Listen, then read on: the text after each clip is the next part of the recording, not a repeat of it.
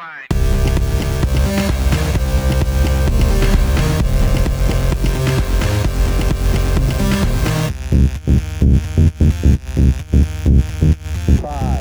four, three, two, one, zero.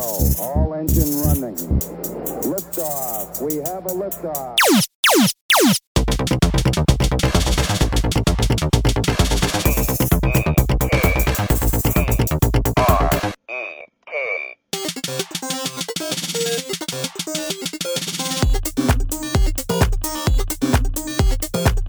Hey everyone, glad to have you here on Tech Trek. I'm one of your hosts, Jeff Kirk. I'm your other host, Jenny Kessler.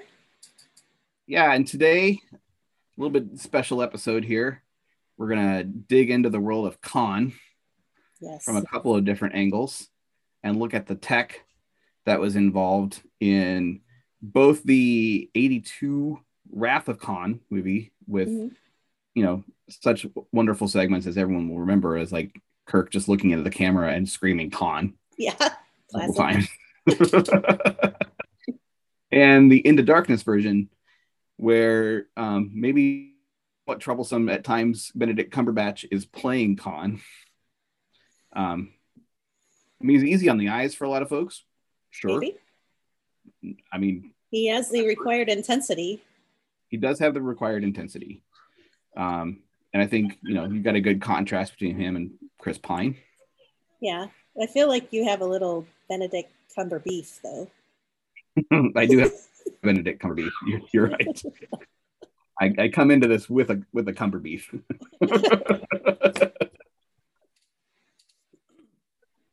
So you're a Montalban head.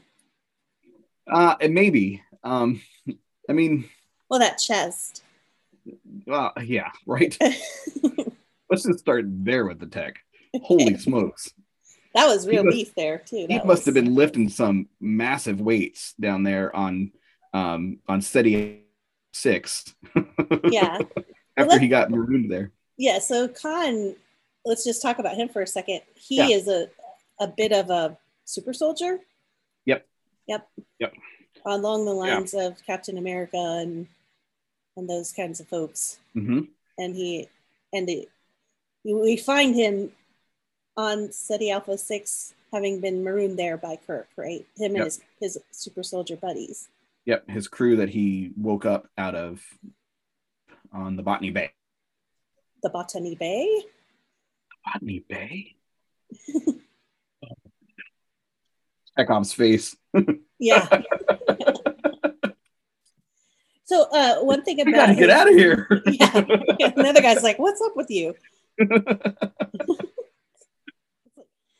If you ever think of the worst thing you ever did, and then you just sort of bump into it on the job later. Yeah. So I didn't know that was being recorded. Yeah. Ooh. It's a little awkward. Now, I'm not familiar with the Botany Bay episode, or if I've seen it, it's been ages. I can take us back a little bit, Jenny. So, and maybe this will help us kind of set the stage, right? Yeah. So, Khan, as you said a couple minutes ago, is a super soldier, and actually, he's the first instance of tech in when I was kind of going through my notes, because I think you could count STEM, eugenics kind of as a tech, right? Yeah. So he was genetically modified and engineered to become a super soldier with incredible intelligence and also incredible strength, and along with that, a shocking charisma. Yeah. Also a really hardiness of constitution where it's difficult to kill. Yeah, he's not easy to kill. So he originated in an episode of the original series called The Space Seed, where the Enterprise crew is kind of floating along, and they come across this sleeper ship, and they're like, "What's in here?" And then chaos ensues as they thaw out accidentally one of the pods, and it turns out to be Khan, who then manages to at one point in the episode, wrest control of the Enterprise into his hands. Okay, well, his capable hands. Very capable hands. Yeah. As he's now then also awoken his crew from their slumber of 400 years in space, just flying around. And the Botany Bay is an interesting name, if we go historically, right? Mm-hmm. That was the name of the ship. That was also the name of the first penal colony in Australia, right, that was settled by the British Empire. So right. there's some, there's some little leaps and and then of course there's Botany 500, which made like the suits and stuff for talk show hosts, Mark Griffin and so forth. Yep.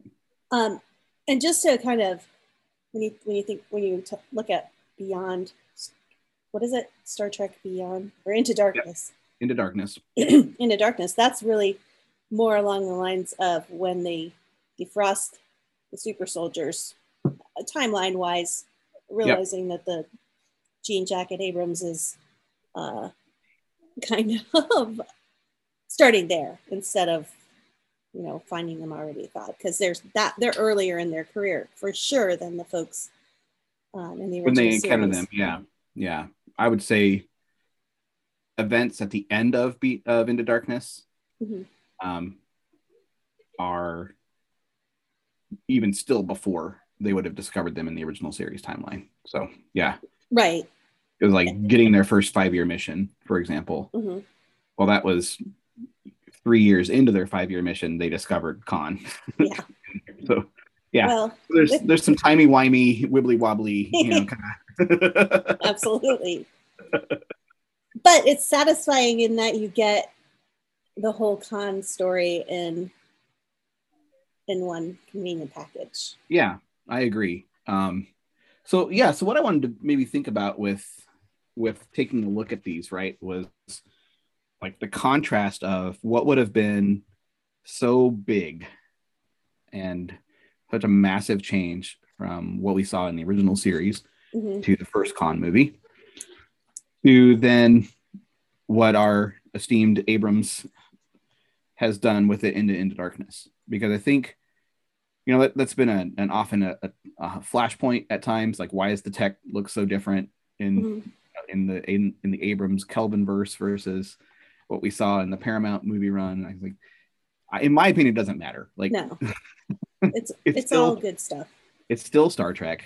It's still characters that and if Gene Roddenberry had his hand on the kind of tech that we could do now, I'm sure he would have made his show look like that.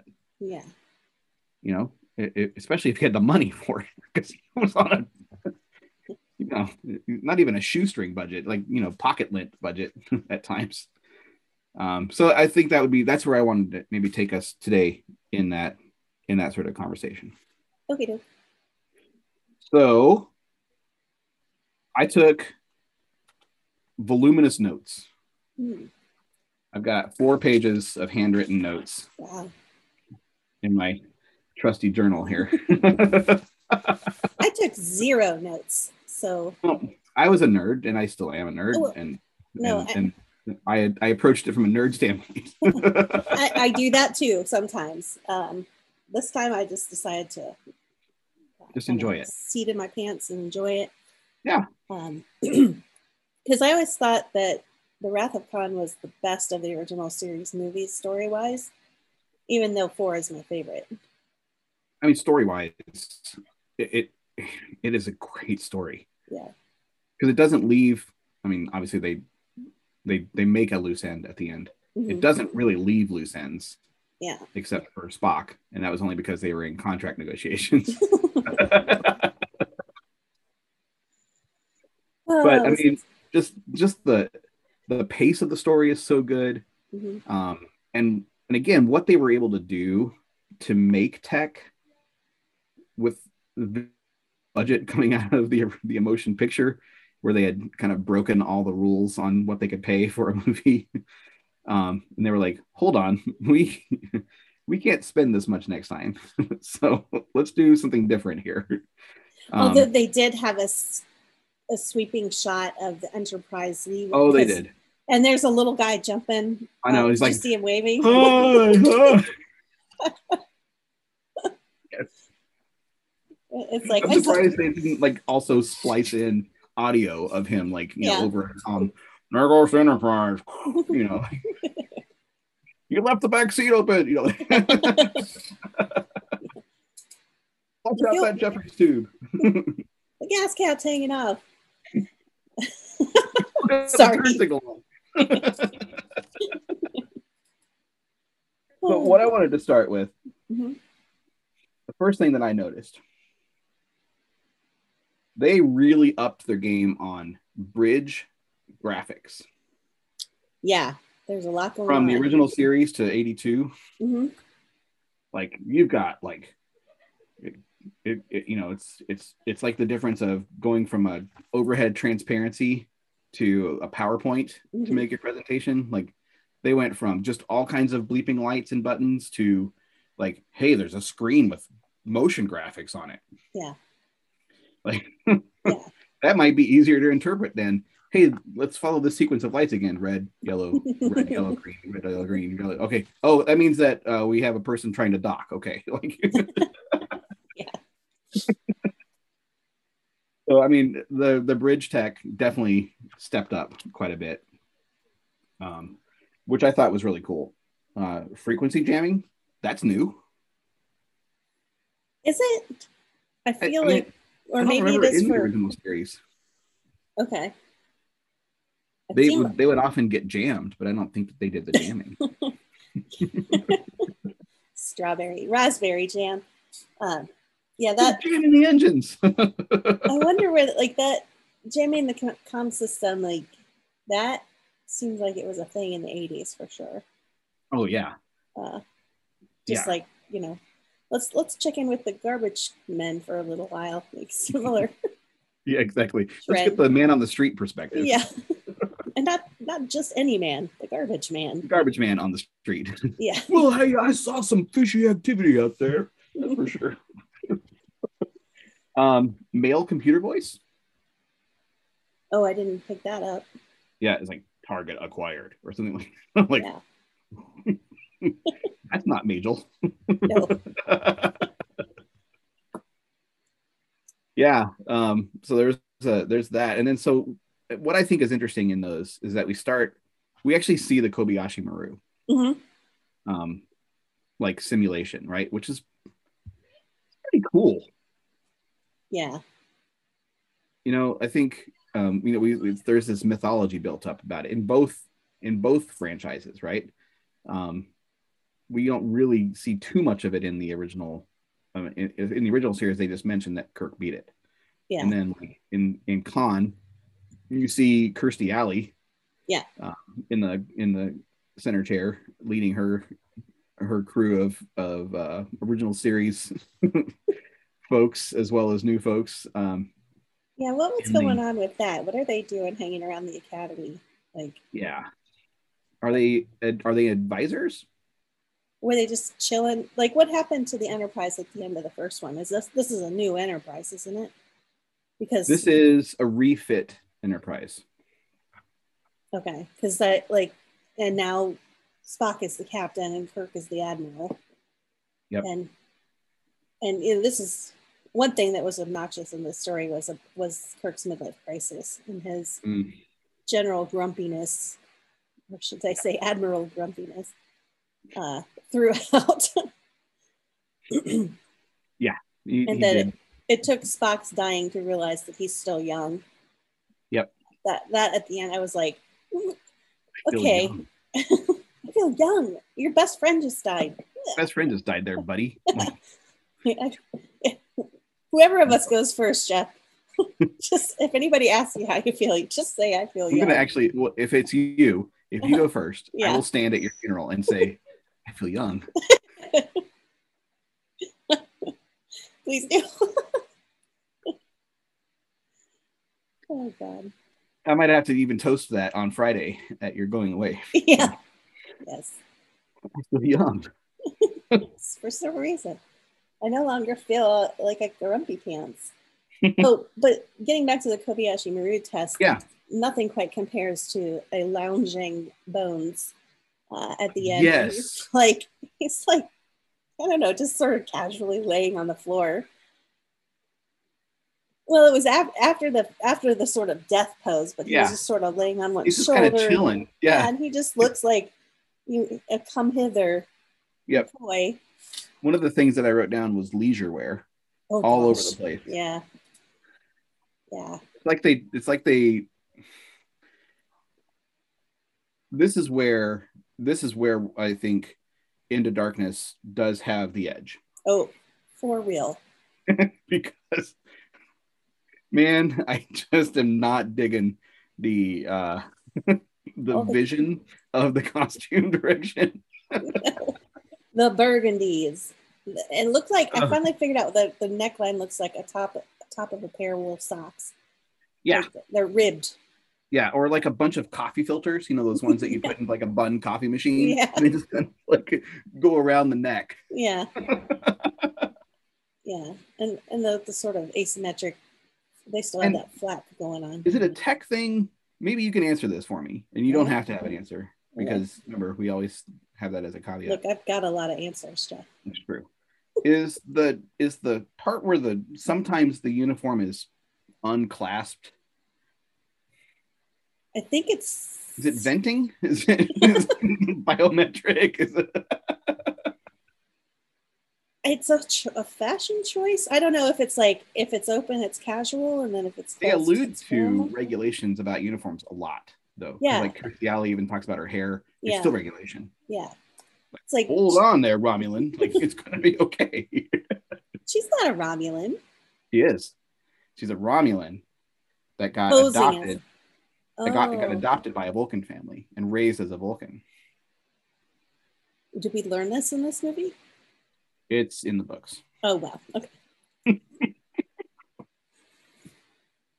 That's a funny trick because if you watch Enterprise, that the Vulcan on that ship was a Romulan posing as a Vulcan. Spoilers. I say that. But again, years after the series has ended, so I don't think I don't think that anyone needs to come up in arms here. Yeah, but I think that was kind of rushed at the end because they lost the last season, or they got cut short a season early, so they were wrapping things up really fast. Yeah, we're way after. It's not a tech note, but I did notice McCoy showed up at Kirk's apartment.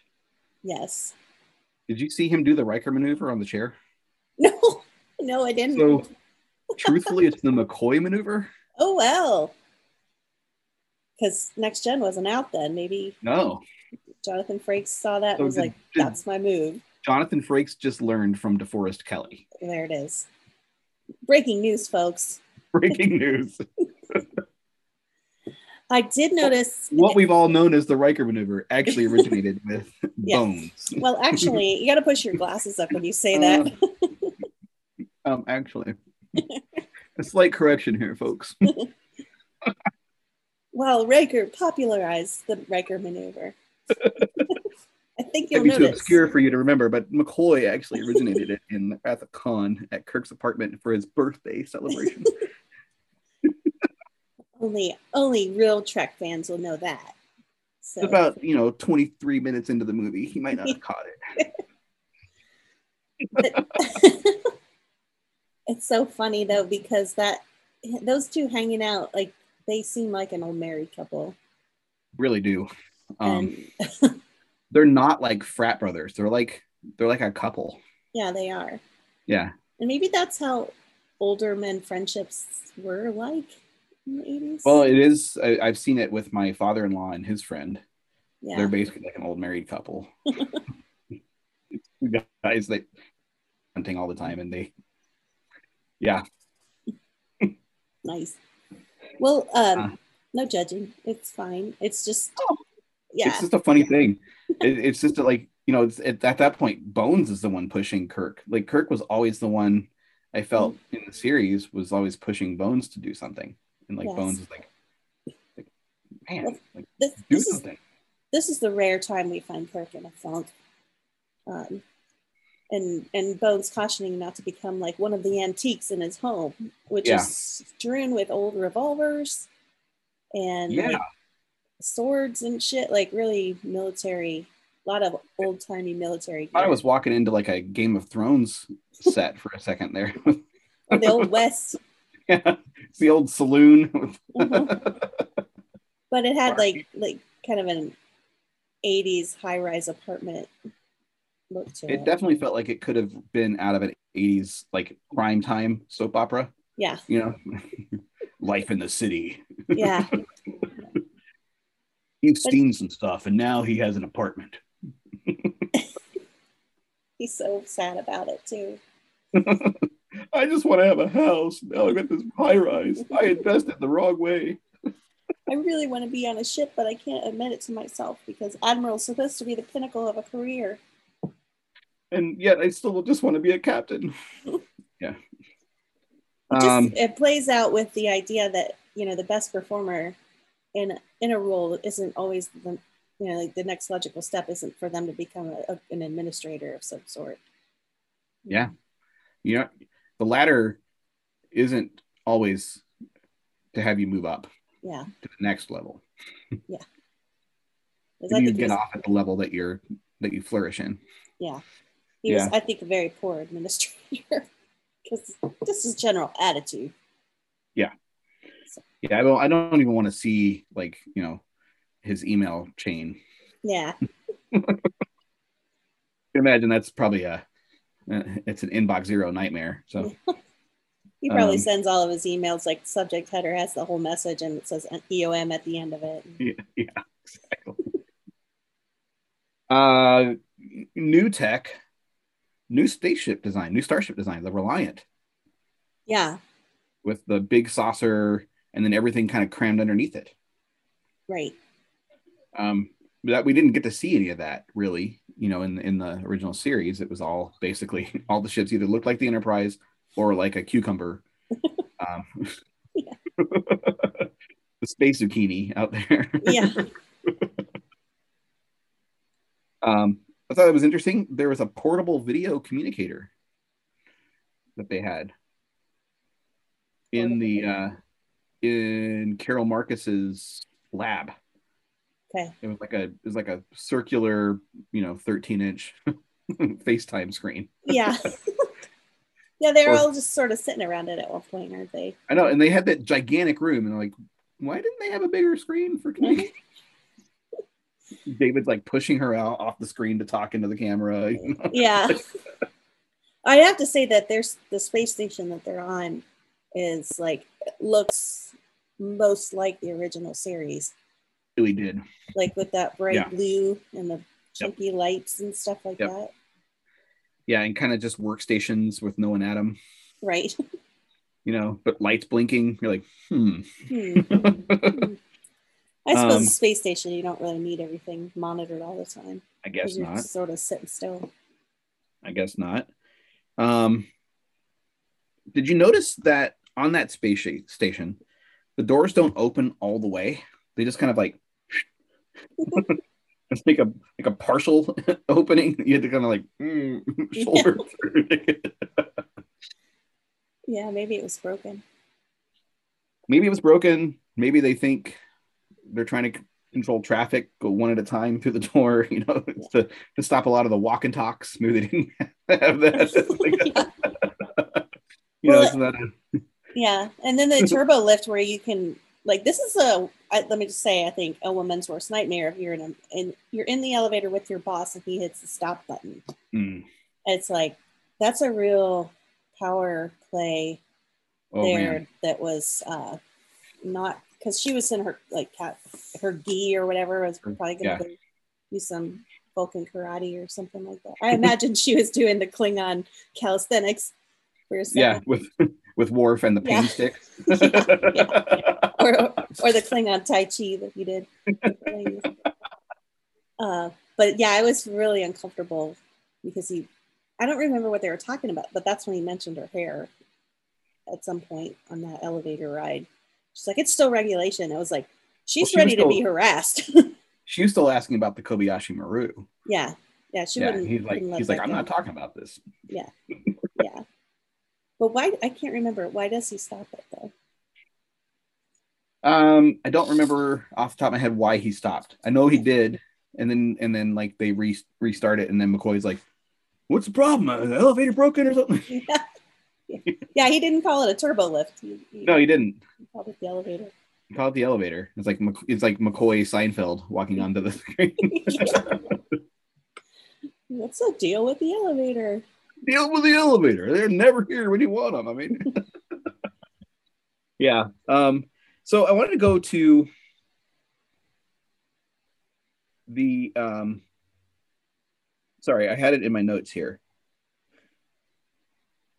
Okay, so they do the big shot of the Enterprise, right? Mm-hmm.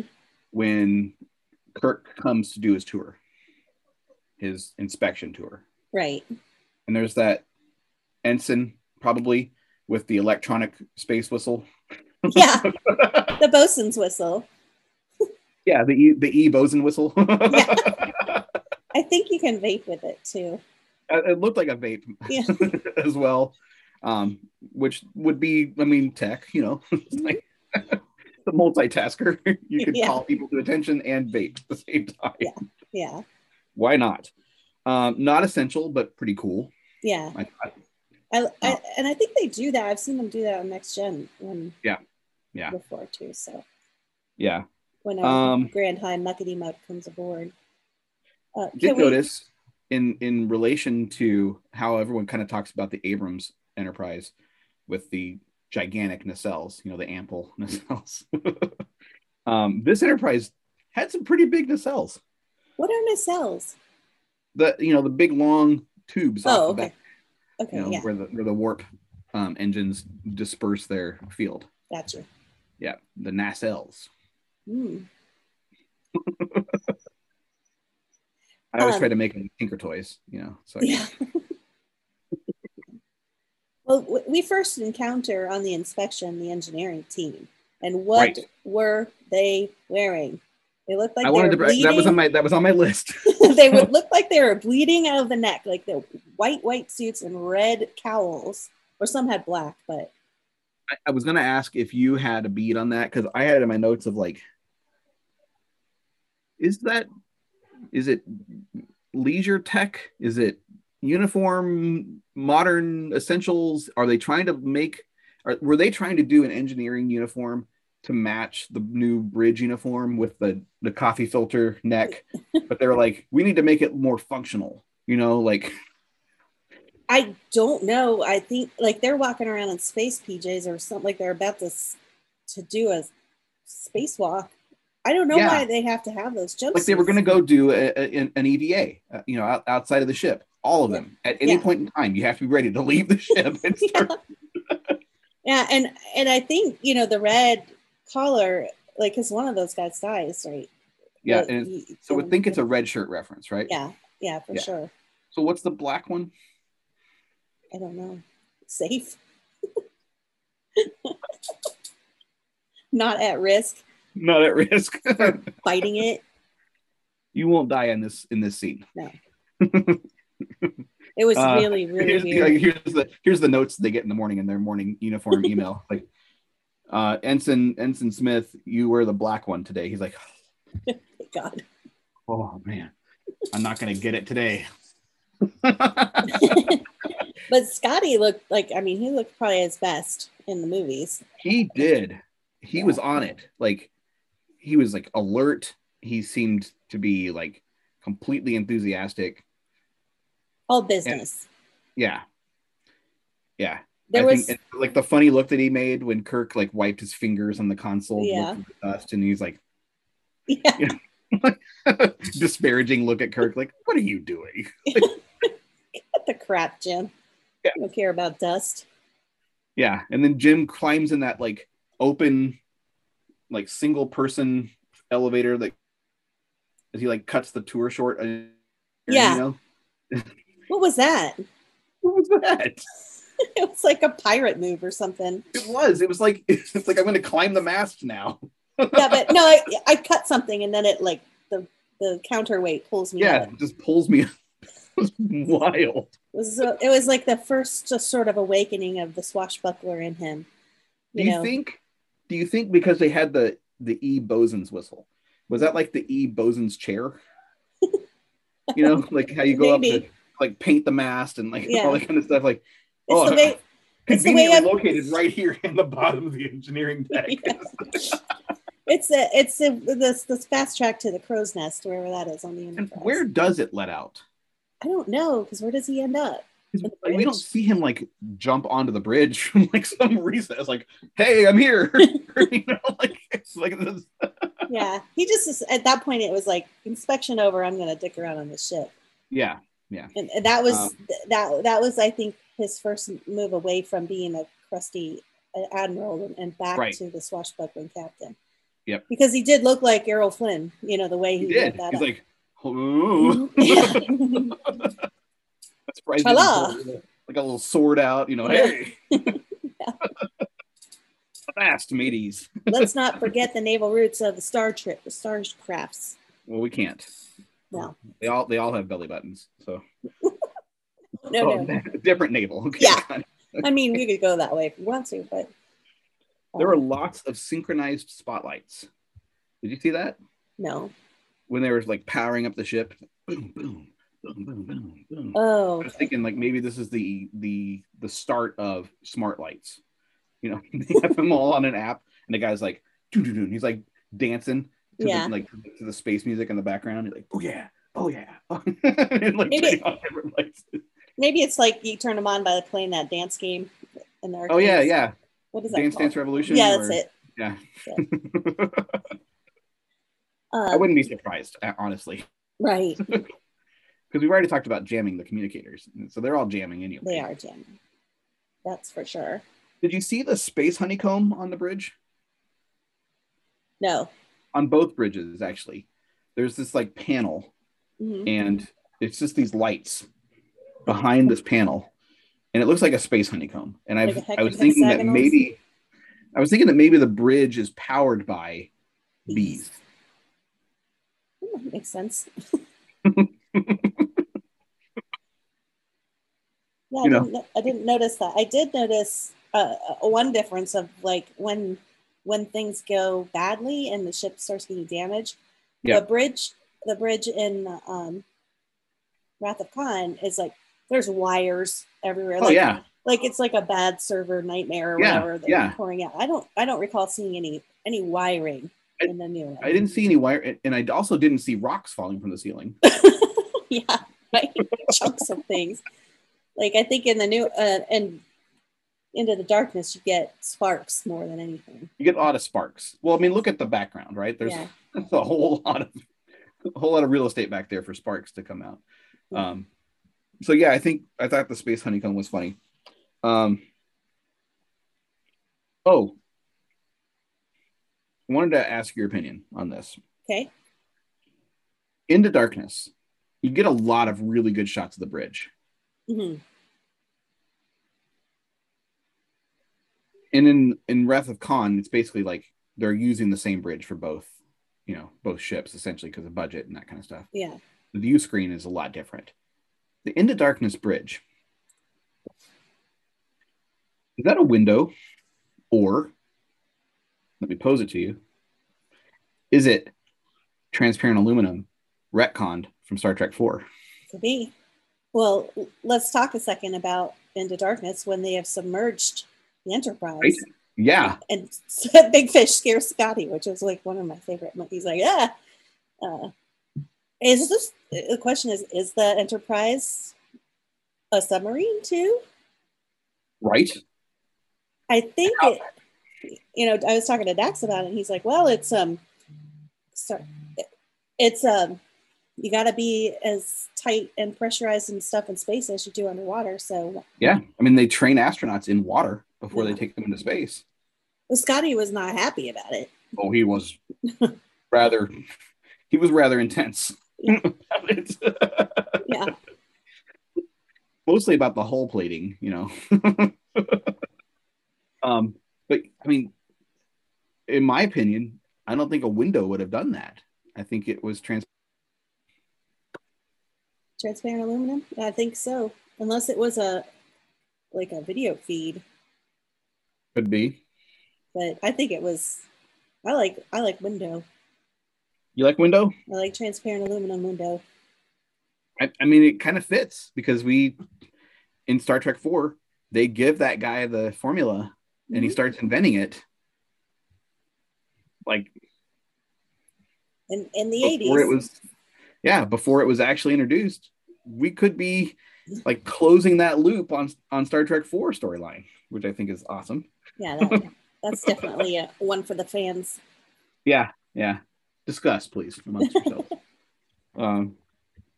Memory banks are full. Did you catch that? Memory banks? We don't call them that much anymore. Don't. And I never hear that reference in Into Darkness. They never talk about the memory banks being full. Just remind me where that was happening. That was at the space station. Yep. And they're like, well, we need more room. We need more memory banks. Our memory banks are full. Why did they need that? I think to continue doing more Genesis experiments. Okay. Now, interesting, if we could talk about Dr. Carol Marcus for a little while. Please. I mean, she's my, in my family, she's no one, but her son is named after my dad. So. Oh, yeah, David. So, okay. Dr. Carol Marcus, we see her in her 40s, maybe? Yeah. In the original series. And then she is in her 20s in Into Darkness, which I think probably tracks with the timelines there. Yeah, I think that makes sense. In Into Darkness, she's a weapons engineer. Mm-hmm. And in this one, she's in, about not weapons. Not weapons, but she uses essentially a weapon. Yeah. What she creates could be a weapon. I mean, it can literally wipe the face of a planet clean. Yeah. So, yeah. And so both of them kind of take on the idea of Starfleet being militarized. Mm-hmm. And, much more strongly with the Admiral Grumpy Pants and Into Darkness. Marcus's dad. Admiral Marcus. Clearly. How naming works, I guess. But so it's interesting, her career path. And I wonder if Dr. Marcus, you see her in the original series, and because they had a fling, clearly. And so was she a weapons specialist at that early point in her career? At that point in her career, and then she switched over to something else. Yeah, I don't. Do you know? I don't know. There's not a whole lot written about her. That's your first Star Trek book, Jeff. Carol Marcus backstory. Yeah. All right, I'm writing it down. Okay. And let me read it first so I can tell you whether you're writing for a woman well or not. Okay. Okay. Works for me. Carol Marcus backstory. Yeah. It'd be interesting to see how she became the scientist that she did there, and she started as a weapons specialist. Now, she had to know something about weapons. Yeah. To think of using the Genesis device, right? Mm-hmm. So, yeah. But she was trying to solve a population problem, and not by blowing them up with a weapon, but by, wiping the planet clean. And they had to make sure there's no life there. Yeah. But there was no sort of Into Darkness. You don't necessarily. There's a little flirting going on with her and Dr. Marcus, but nothing comes of it. Yeah, it's not borne out. Mm-mm. Yeah. And it's also sort of strange that okay, so she got knocked up and she decided to keep the baby and not tell him. I wonder if, in light of everything, would a woman in that position with the mores of today, decide to keep that baby? Where would they have gone? Yeah. interesting point, because David, he knows that Kirk is who Kirk is. Does he? Well, Carol tells him, but Kirk really doesn't know who David is until, much later in the movie. Well, he suspects. Like, oh well, yeah. I mean, he kind of looks at her and looks at him. Like, yeah. And yeah. I feel like they send him, whenever they get stranded, wherever it was they were stranded in the on the planet, yeah, because they beam down to the planet from the space station, and then inside the planet is where the Genesis experiment was, like, inside of that phase 2, the underground phase 2, yeah. Yep. And now a great shot, by the way, when they show that in the movie. It's like, wow, that's the snozzberries tastes like snozzberries. I know, it was totally the Willy Wonka chocolate room. Yeah. Like you could almost see the chocolate waterfall and yeah, it had a Wonka vibe for sure. Definitely did. Now phase 3 is actually launching it on a planet, but they don't launch it in a planet, they launch it in that nebula, right? The nebula. And so did it just made a planet? Well, yeah. Well, that seems like, no, they could have figured that out. They wouldn't have to find a planet with no life on it. You think, right? Yeah. That's one of those happy accidents in science. That happen all the time. Eureka! I hit my head on the bathtub. Came up with the flux capacitor. Man, our brains both went there. A couple other tech notes that I had before I switch over to my tech in Into Darkness.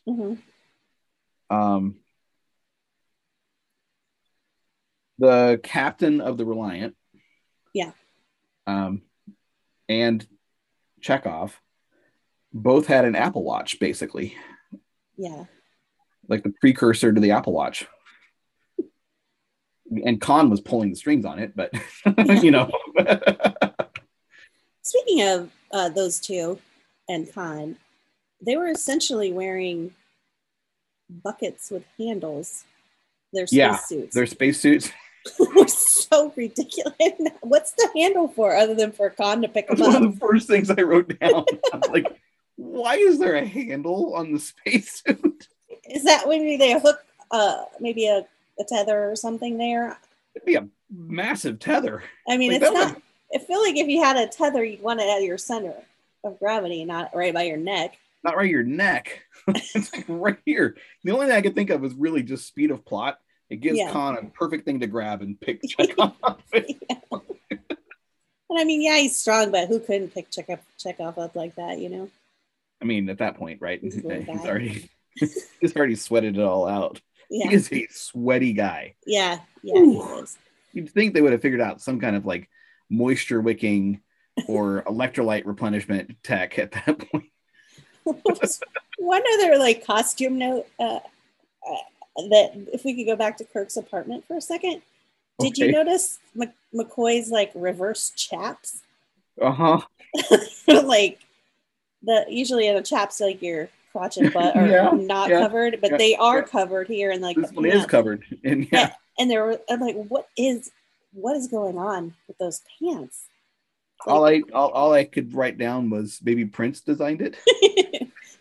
I don't know. He'd want his butt out though. That's true, but he wouldn't want someone else's. No, that's true. Nobody wants to see Bones' bottom. No, absolutely not. It's a bony bottom, I'm sure. It probably is. Ship hacking the OG way. Yes, that was pretty sweet. When he has his back turned and he's giving the code to Kirstie Alley, like to punch in to like connect to the other ship. That was pretty awesome. Yeah.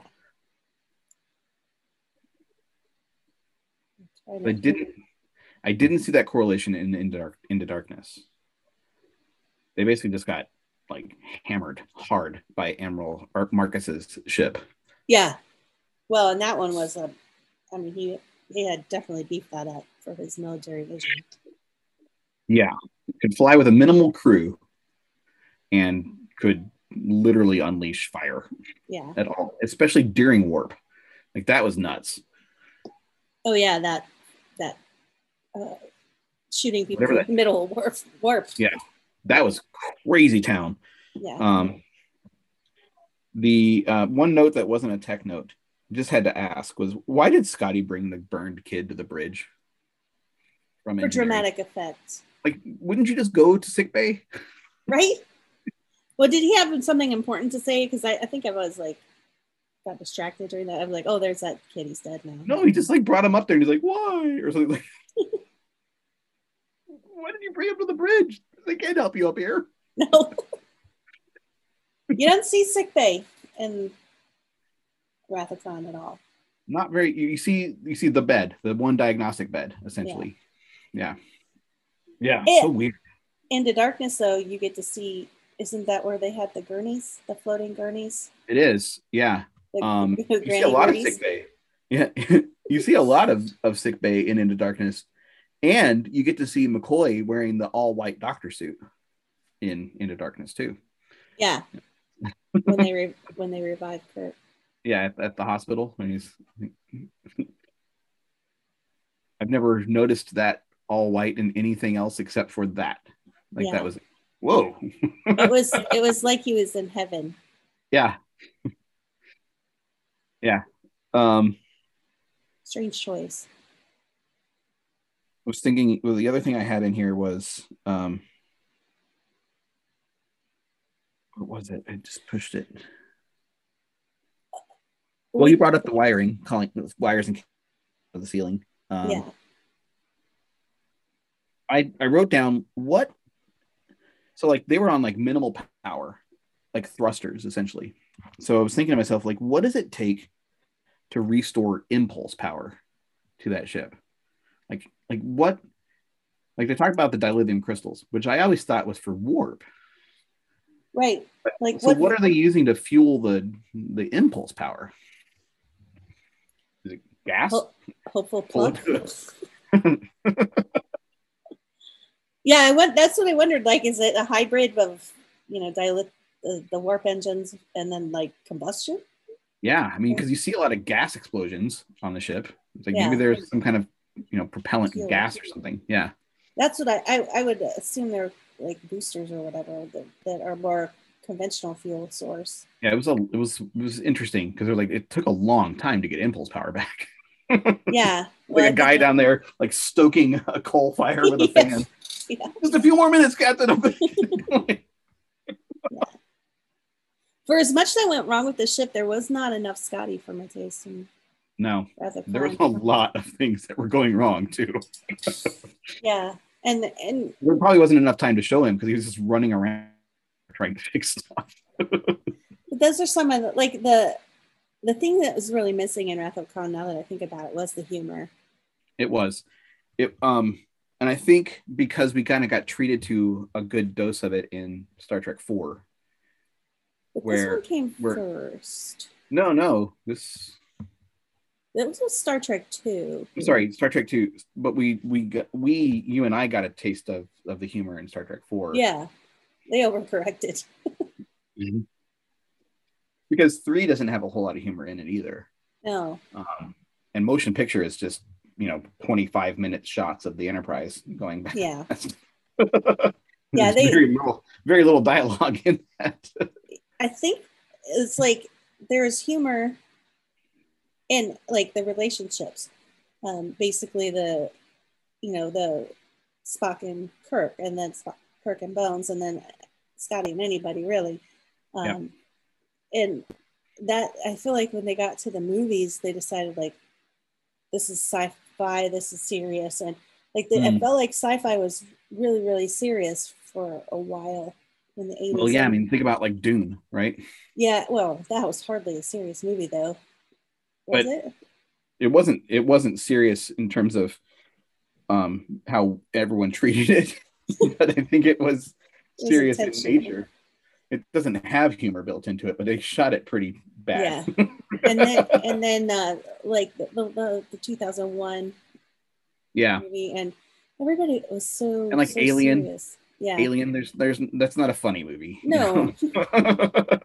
But I think that you know, 1, 2, and 3 was it a were reaction to um was it a reaction to maybe an artistic a reaction to Airplane and Airplane 2? Because William Shatner was in Airplane 2 yeah. and they go into space. And they're like, And that all was these lights and buttons. And but then I think by Star Trek 4, I think they started to see the end of the line for them. And yeah. that was really a love letter from Leonard Nimoy. Yeah. Yeah. And then the rest, I think they started to realize the banter is part of what makes Star Trek wonderful. Yeah. And that's never lost in the J.J. Abrams ones. It isn't. I think there's always like, if not a joke, there's always like the knowledge that a joke, like they shared a joke. Yeah. Like if you don't see the joke on screen, there's still like there's a joke that was told. Yeah. Well, and just the idea where Kirk will be like, "Would you stop that?" You know, like Bones chasing him around with medicine or something like that. With the hypo sprays. Yeah. Yeah. A couple of my tech notes from Into Darkness. News crawl of the future when you walk into the Starfleet headquarters and there's just that crawl going across the screen. It's like, is this Fox News or CNN of the future? You know, like a new planet has just been discovered. Breaking news, you know, that kind of stuff. I did ask purely for my knowledge, how much ocean did they displace when they landed in the ocean? Because like, even if you don't show yourself to the folks that you're not supposed to for Prime Directive reasons, wouldn't anyone notice a massive amount of flooding? Right. Well,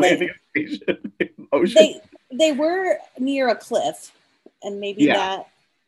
I mean, that helped quell it a little bit. Yeah, and they must have done it at night, I would imagine, because they don't have cloaking. They've come with the spotlights off, you know. Yeah. Like Prius mode, like under 5 miles an hour, so it can quiet. Yeah, I don't know. I would because we start in medias res, right, where that's already been done, so we don't have to answer those questions. Yeah. The movie doesn't have to answer them, but it makes you wonder. I really want that that like video still editing manipulation software that Kirk was playing with during that conference after they see Khan blow up, like leaving, you know, and they're like looking at all the different video angles, and he's like spinning it. Oh yeah, Like I want that. Yeah, that's tech that I want right now. Yeah, it has replaced yelling at Hans. It's like, enhance. I'm sick of hearing that. You just dig in where you use your hands to manipulate the image. Yeah, that was pretty cool. Sweet. That was awesome. He put it together real quick that was a sort of a distraction in order to get all the Starfleet folks in one room. Yep. But that Khan at the beginning was really it's interesting how he went about trying to compromise somebody in Starfleet, and that that's how spies work. That's how terrorists work. You know, like they find the heart issue. Yeah, and they manipulate that. Yeah, to get you to do if the right thing to do would have been to report him, but then he loses his daughter. But in this, he gives his life to save his daughter, but he ends up. Well, in the long run, we're still like in the middle of in our day and age, right? This if you see something, say something type of mentality. Yeah. But if you're compromised, it's difficult for sure. And then ultimately, I think Khan, despite his methods, exposed corruption in Starfleet. Mm-hmm. And this idea of militarizing it. And Scotty is the first to protest. He is, and I think rightly so. Yeah. which is funny, you know, as you think about like where you were a few minutes ago talking about Carol Marcus and the weaponization, and yet Scotty is like, hold on, I'm not signing for these things. Yeah. Because I don't know what they are, and is this the right move? Like, Yeah. you know, and I think the difference between that Scotty and the Scotty we get in the original series isn't that much. I think Scotty was always sort of like, hold on, this is we need to take a second here and think. Even the couple times that he had to assume command, he wasn't the guns blazing, you know, maverick. He was very much concerned with how we make the right move that can also avoid a battle. Also a healthy distrust of authority. Yeah. And rightly so in this case. I loved I just loved because I've also watched the Chernobyl series a couple times now, and his allusion of this is literally an atomic catastrophe waiting to happen. Yeah. And Kirk was just too carried away. Well, he was. I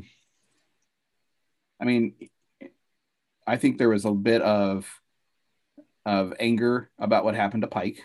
I think there was a little bit of like, I need to prove myself. Yeah. And Marcus is giving me the chance to go prove myself, and Marcus is saying, you know, unleash hell. Yeah. And Marcus, talk about manipulating somebody. The pawn, like Kirk was a pawn in this. Oh, the whole time. If it hadn't been Kirk, it would have been someone else, but I'm sure he was glad to have Kirk go after him. Yeah. You know? Yeah. New tricorder. Did you see Scotty's tricorder? Yeah, when he was in the bar? Yeah. That was so cool. It looked like a magnifying glass. It was this tiny, it looked like a magnifying glass he was holding. Okay. But it was a tricorder because he was like getting the readings and everything. I was like, what? That's awesome. So I thought that was pretty sweet. They both handed in their resignation on an iPad, him and his little friend. His little friend. Do we know that guy's name or? I forget. No, but he was the same actor that played the Oompa Loompa in the Charlie and the Chocolate Factory that Johnny Depp did. Yeah. Love Debbie John or something like that. So love it. So I asked this question. What kind of shielding would you have to put on something to hide a human like biosign? Lead? You think lead? Because I think lead is what Superman couldn't see through, right? Right. That's why I went right there. Yeah. I don't know. It would,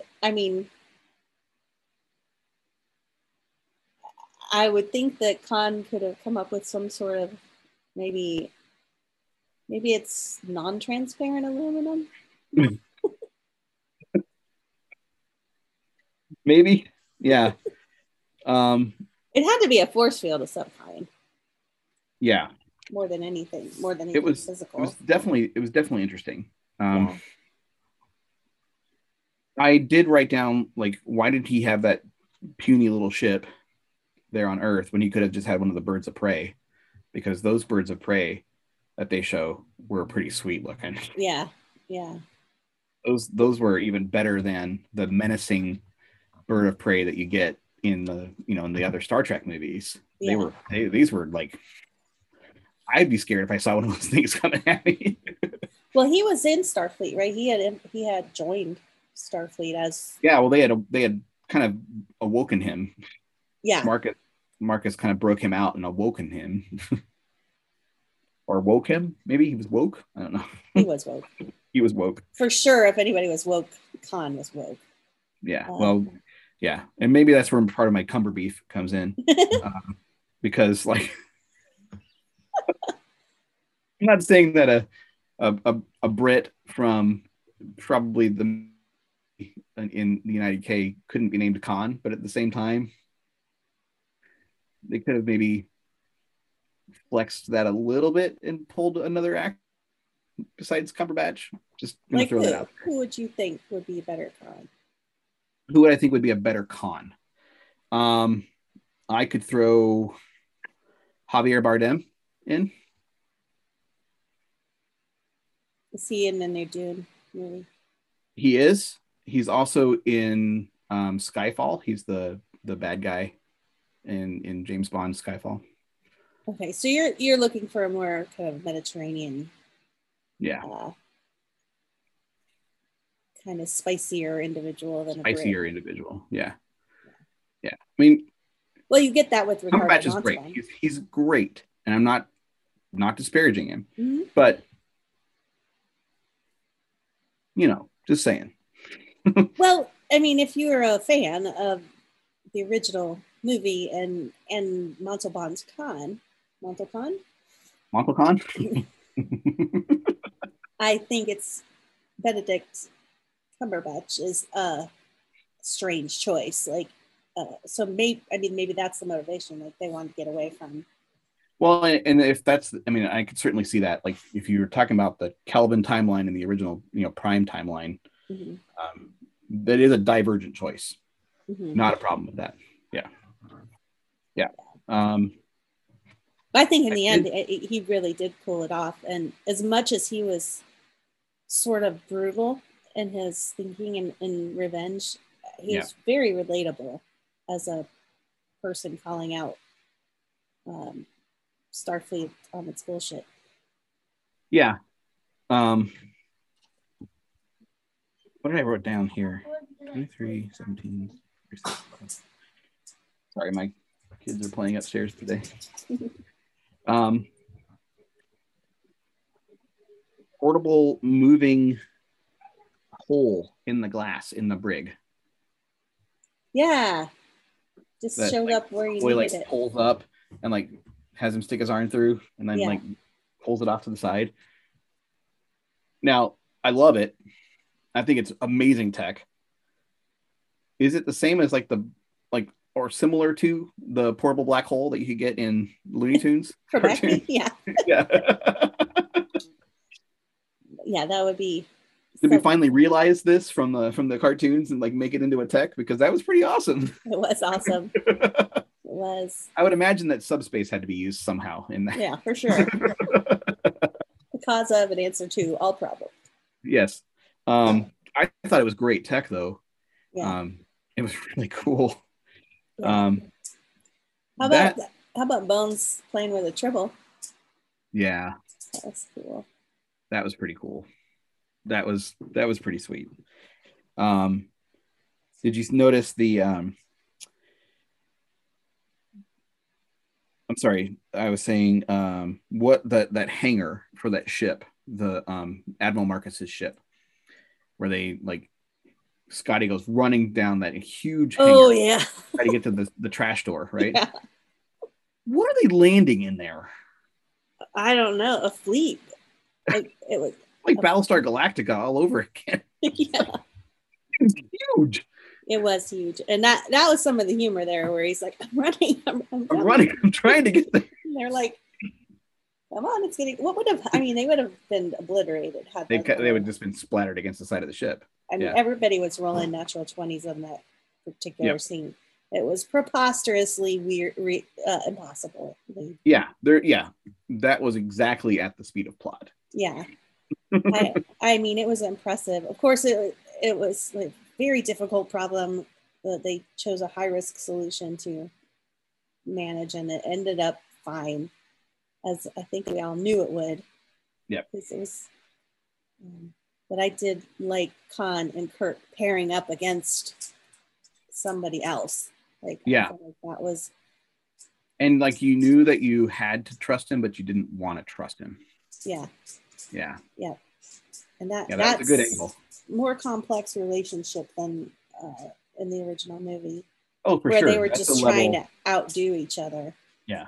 Well, in the movie, in the Khan movie, he was just so wrapped up with revenge at that point. Yeah. That he didn't have the room for anything else. Yeah, and let me talk a second back on the the Khan's guy with the feathered hair, blonde feathered hair. Yep, and the bacon sleeve. Yeah. Was that his son? I have to think it was. I think it was too, because he was like, that I think that, I mean, not that Khan wasn't already out for blood because he'd been marooned, But then his son dies. but then his son dies. Potential, yeah. And Yeah. then I thought maybe he was like, I'll get your son now, but I don't think that happened. I don't think he went there, but I think he just wanted to destroy Kirk. Yeah. And there's I think that was misguided. I mean, because his son begs him. He's like, "You have the Genesis device. Leave." Yeah, get out of here. Like you won. You won. Yeah. Like, no, I have to defeat Kirk. Yeah, and that was his Achilles heel. That space battle though in the nebula, was pretty cool.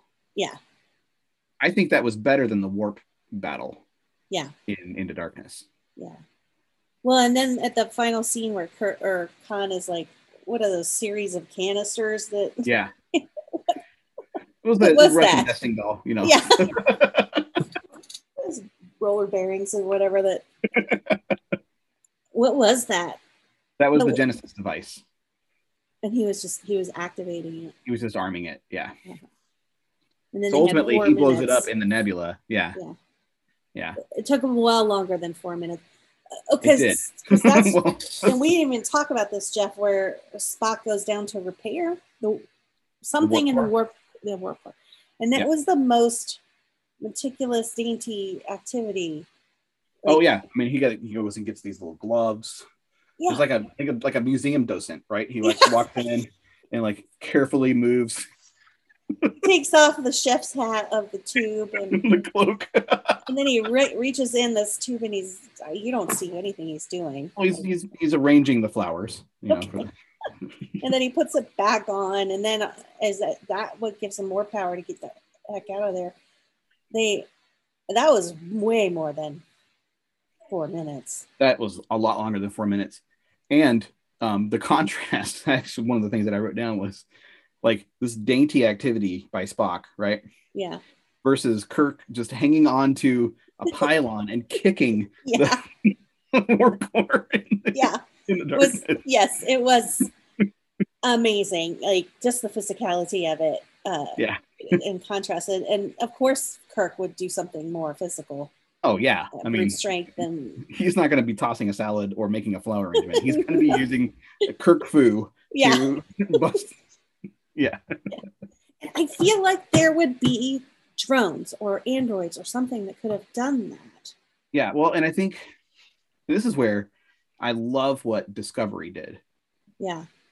In their series with the introduction of those two drones that are AI drones. Yeah. That can go and do these hazardous things. Yeah, it's bonkers that they don't have that problem in both of those things could have been solved by some sort of AI. Yeah. Why is a human going in there to do that? Yeah, it's essentially, and this is what I wrote down. Did you see the Chernobyl series on HBO? Yes. Okay. When they send the guy out on the roof to see if it's on fire, it's essentially that. Hey, just go out there and check it out. You don't have any like closed circuit cameras that are operating that you could use, or like this idea of like that kind of forced heroism. I don't buy it in as much as that it creates such a moment for both. It's like, this is dumb because you don't have like Data who could have handled that, or at least like the robot arms that you could control with like joysticks. Yeah, the servos, right? Like the servos that you can put your arms into and move. Yeah. Yeah. I just think it's good. And then I think the servos definitely could have worked for the flower arrangement in Khan. Well, and then you have a servo arm that was strong enough to pull that piece back into alignment. It's dumb. It's really dumb that they that engine room on the Into Darkness Enterprise. That engine room is gigantic. Yes. So you're telling me they couldn't put a crane in there, to kind of move that thing? Maybe it was the time crunch. Who But, knows? like they had to in the first one. It would still to me be better than like the in the arcade where there's the claw arm that comes down, you try to move it with the joystick. Like you could do something like that even. Like, I'm almost there. I'm almost put another quarter in. I'm gonna get this thing aligned. Or even a wrecking, like use that as a wrecking ball, Yeah. I think that was thinking inside the box a little bit. I think you're right. To throw for a person, and that's just human nature, I guess. But and also the story needing to show you that these people are willing to die for their crew. Good question. In both movies, though, how's the ship out of danger? Yeah. Right. Yep. Which, they do the clever little twist on it in Into Darkness. Yeah. He's like, ship okay, or something like that. He doesn't say it exactly. But, it's similar question, but not exactly the same. Yeah. But it's a false loss because they go in there and they do believe they're giving their lives for it, but we get them back because in the original series, the next movie will have the Genesis device reviving Spock, and he did transfer his memories to Bones, so like, and then Bones pours it into the new Spock. Yeah, and then in this one you had super soldier blood to revive Kirk. So super soldier blood filtered through a tribble. It cheapens their sacrifice a little bit. It does. I agree. It points out the kind of ridiculousness of even needing to do the sacrifice. Like, okay, then just throw a machine at it. Yeah.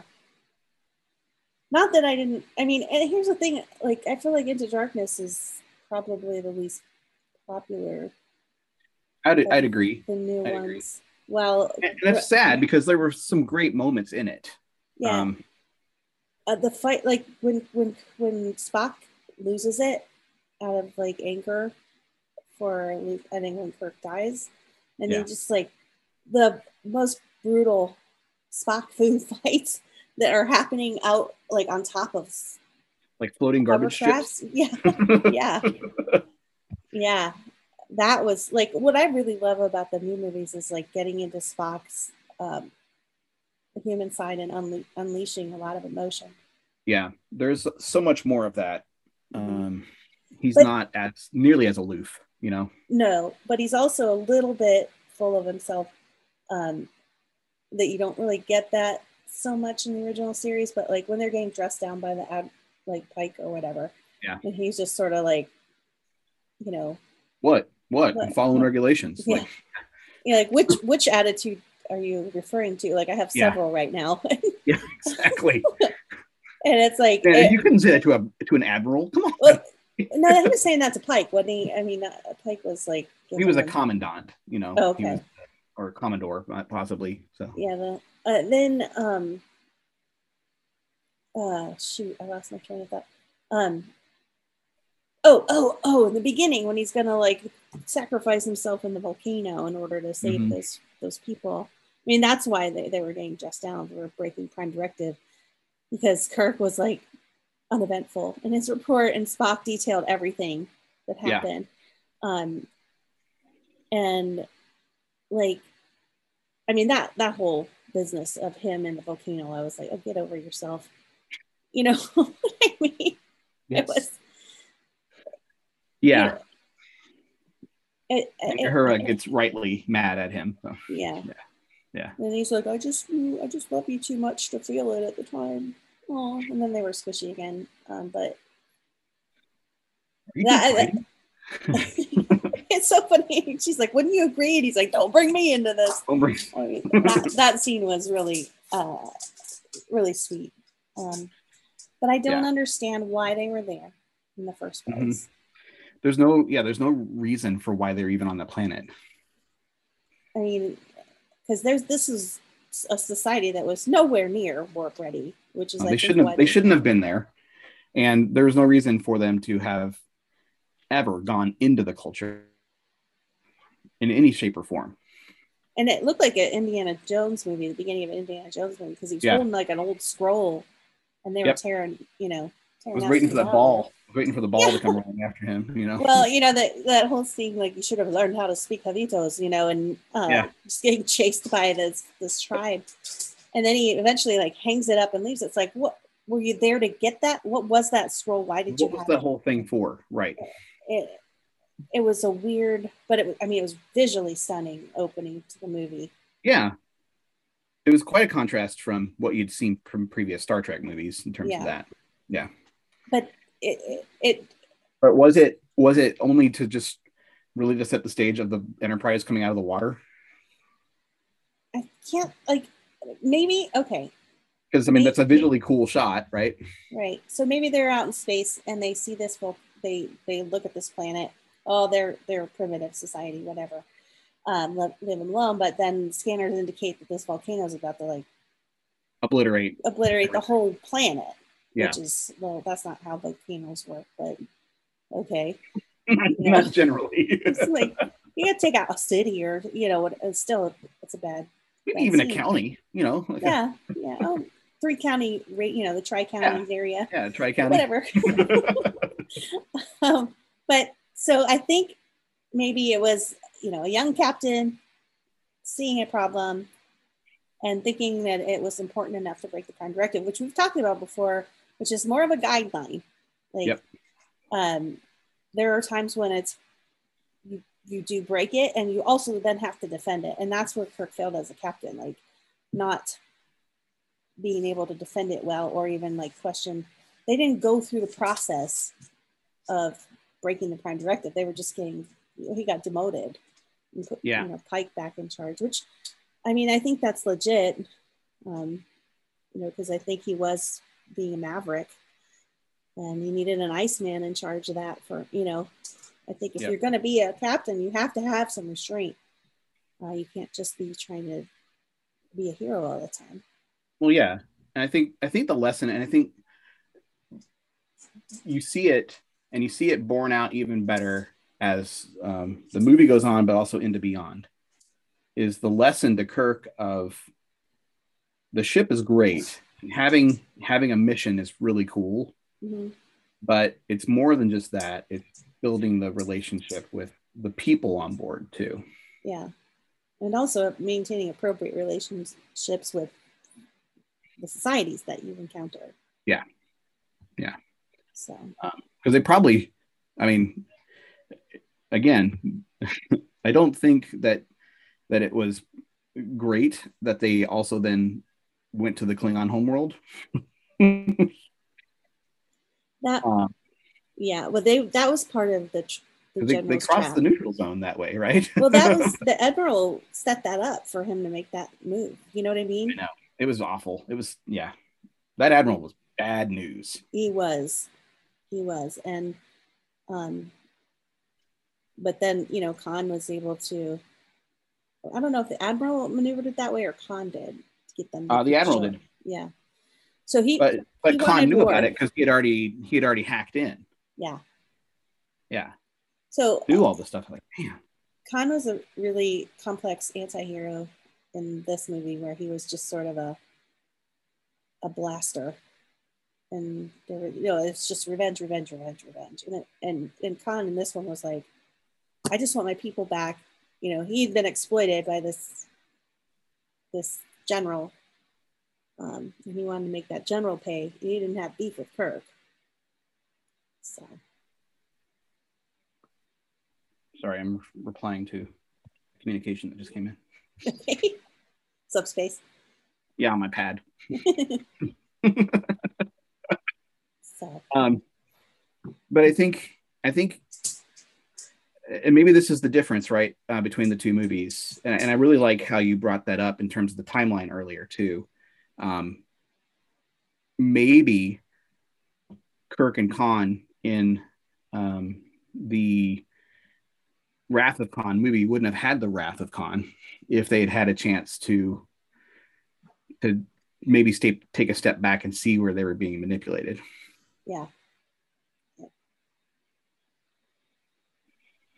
So lesson in, if I would take walking away from Into Darkness, if I were Kirk, I would be like, Scotty is my moral compass, and If he's not cool with something, I should stop and think about it.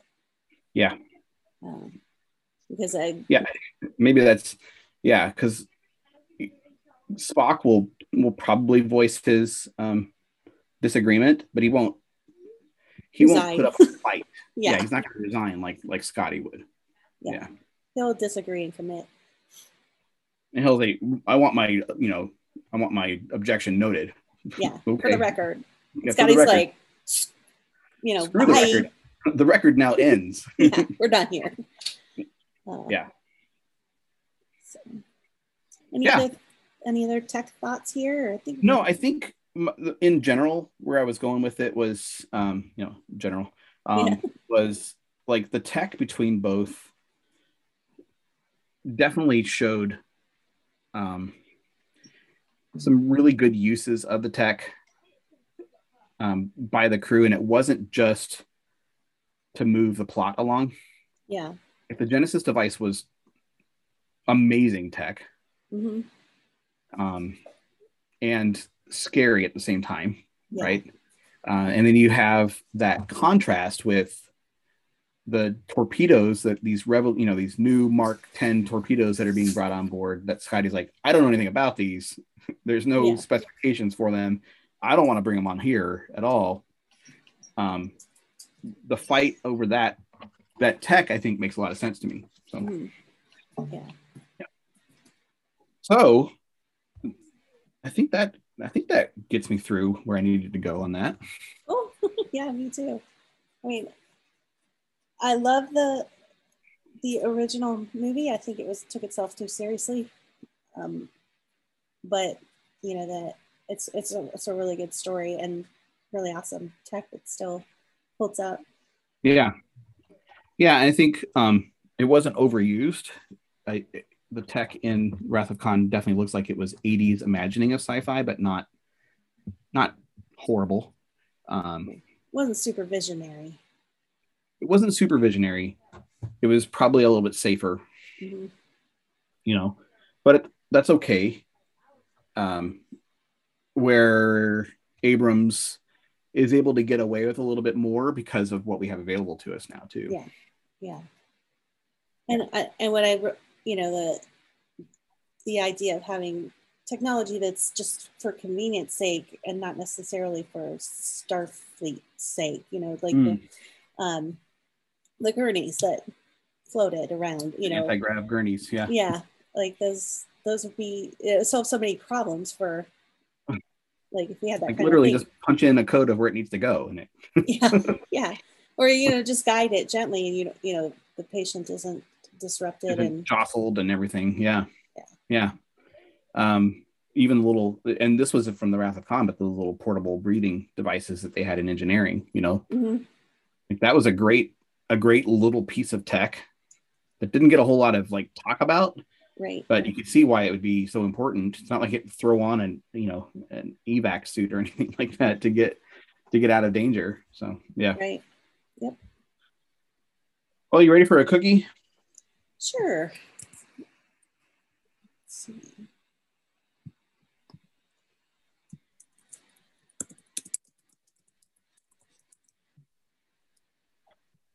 Do you have one? I'm going to go first. I have one. Okay. I have one ready. Satisfaction is not guaranteed. Okay. That's true. Sure. You're assuming that satisfaction will be guaranteed, but there's no, if I don't say that you're going to be satisfied, you're not going to be satisfied. Well, and even if and I don't take ownership of your satisfaction with this transaction that we're doing. But satisfaction is also not guaranteed when you seek revenge, as we learned. Yeah, I mean, Khan certainly, I would say he didn't resolve his problem. No. Well, ultimately he did, because he was dead at that. Oh, right? Yeah, I guess there's that resolution. But that'll scratch the itch forever. I would posit that. Hi, how you doing? Good. You guys up here playing? Mm-hmm. Okay.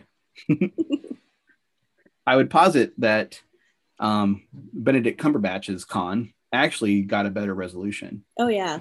Went back to his people. Yes. That was a satisfying result. Like I Yeah. feel like the end of Wrath of Khan was unsatisfying on many levels. I feel young, Jenny. Well, except for Kirk, who's totally set with this whole journey was in order to help him feel better about To himself. get out of his funk, Yeah. to snap himself out. So he kills his friend and destroys the ship and other people, and happy accident creates a new planet with a crazy device. When in actuality, had he just taken Bones' advice at the beginning and like snapped out of it, like, you're being a real grumpy bone, get back into space. Yeah. Like Probably could have avoided some of that. Could have. Yeah. You know what? You're right. This Admiral ship is not. Maybe this isn't the thing for me. Yeah. And also, it's okay if it's not okay. Like, I can do something for that.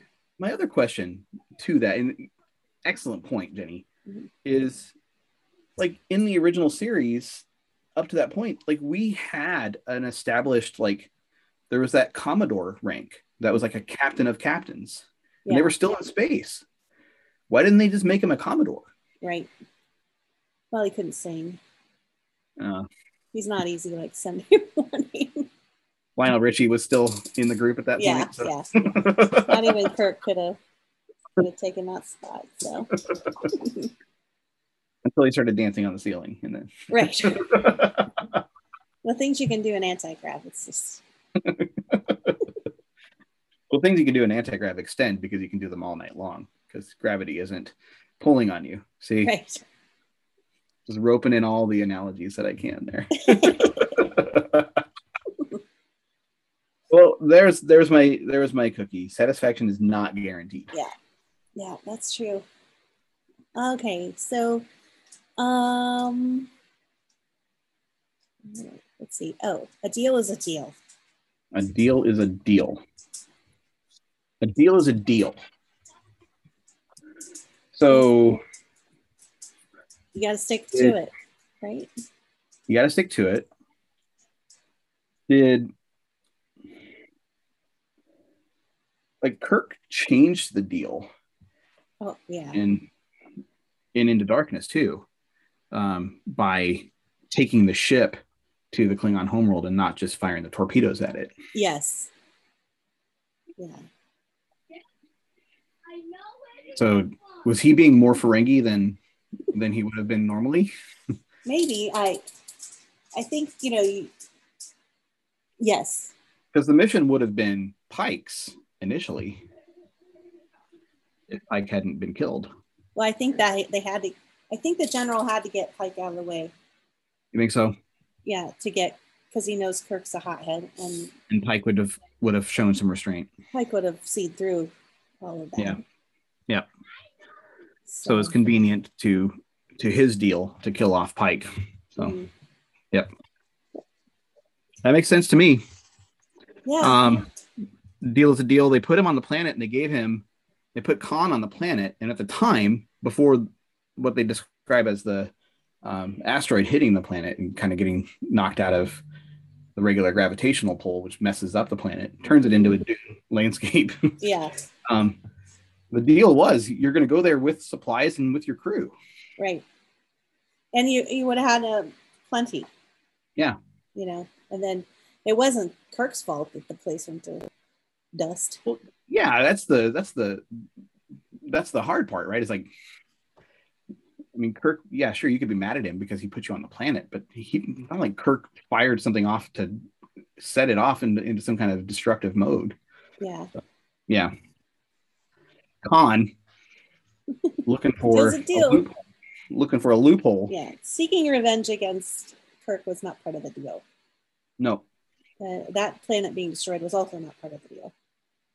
True. Which I think is a good segue over to what Grandpa Klingon had to say. Oh, very good. Don't put all your bloodworms in one basket. God. Oh. It's so funny that's the Grandpa's Klingon little negative wisdom, because I was in a meeting this week where a person was talking about 401ks, and he's like, it's just like that saying where you never put all your eggs in one basket, because if you drop the basket, all your eggs break. And I'm like, I've never heard. It's like, is I've never heard anybody explain it. Like you've gone to the full explainer mode here. Like, do you think people don't know that that's what that means? Well, you see, you shouldn't put all your eggs in the basket because if you trip and you drop the basket, then all the eggs break. Yeah, and then you're out of eggs.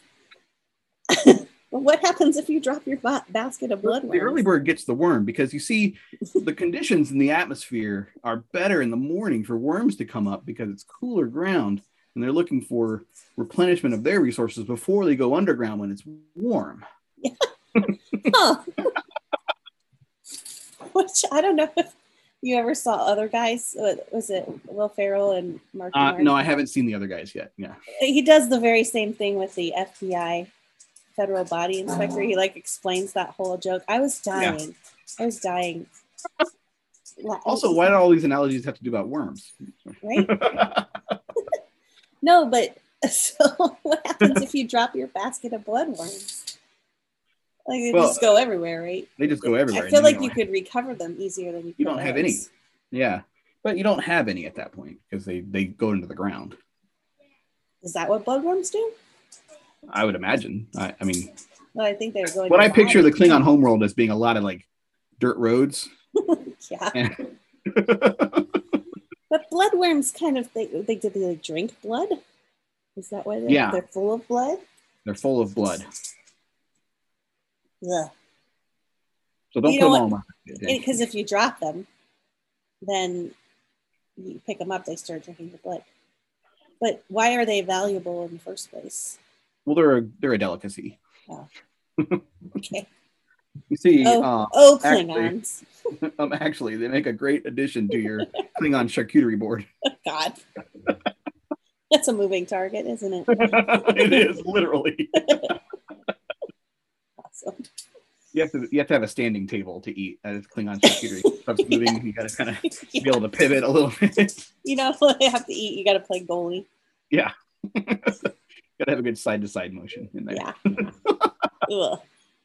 It aids in digestion. What? In digesting what? Anything. So yeah, that's Grandpa Klingon's little advice for us. So great. Well, I think that wraps us up then, huh? Yeah, it sure does. I appreciate everyone spending some time with us, listening to our tech breakdown of the two movies. I also realized that I watch a movie and 2 days later, it's hard to remember it. Like, I think really I should take notes next time. Well, I mean, I wasn't doing the notes to show off. No, I know that. I'm a note taker. I was doing the notes because I'm a note guy. Yeah, I am too, but I thought I could rely on my memory. But in fact, I learn better when I'm writing. So yeah, what a fun fact. Take notes. Well, and that helps me to kind of organize stuff later on, obviously, so that I can think about where I was going to go with my ideas. So. Well, I think then, obviously, if you like what you heard, give us a thumbs up or a rating, and come over to our Facebook page and join the conversation. We have lots of funny memes over there all the time, and some funny crowd of fun folks. There's a good crowd over there. I think that's a funny place to be able to just go and get a good smile. Yeah. Well, I think that wraps us up then, Jenny. It does. And, horseplay leads to sick bay, so be careful out there. Yeah, and if it's in the case of the Wrath of Khan movie, you don't know where sick bay is. No, just wander around the ship. Just be cool. No horsing around in engineering.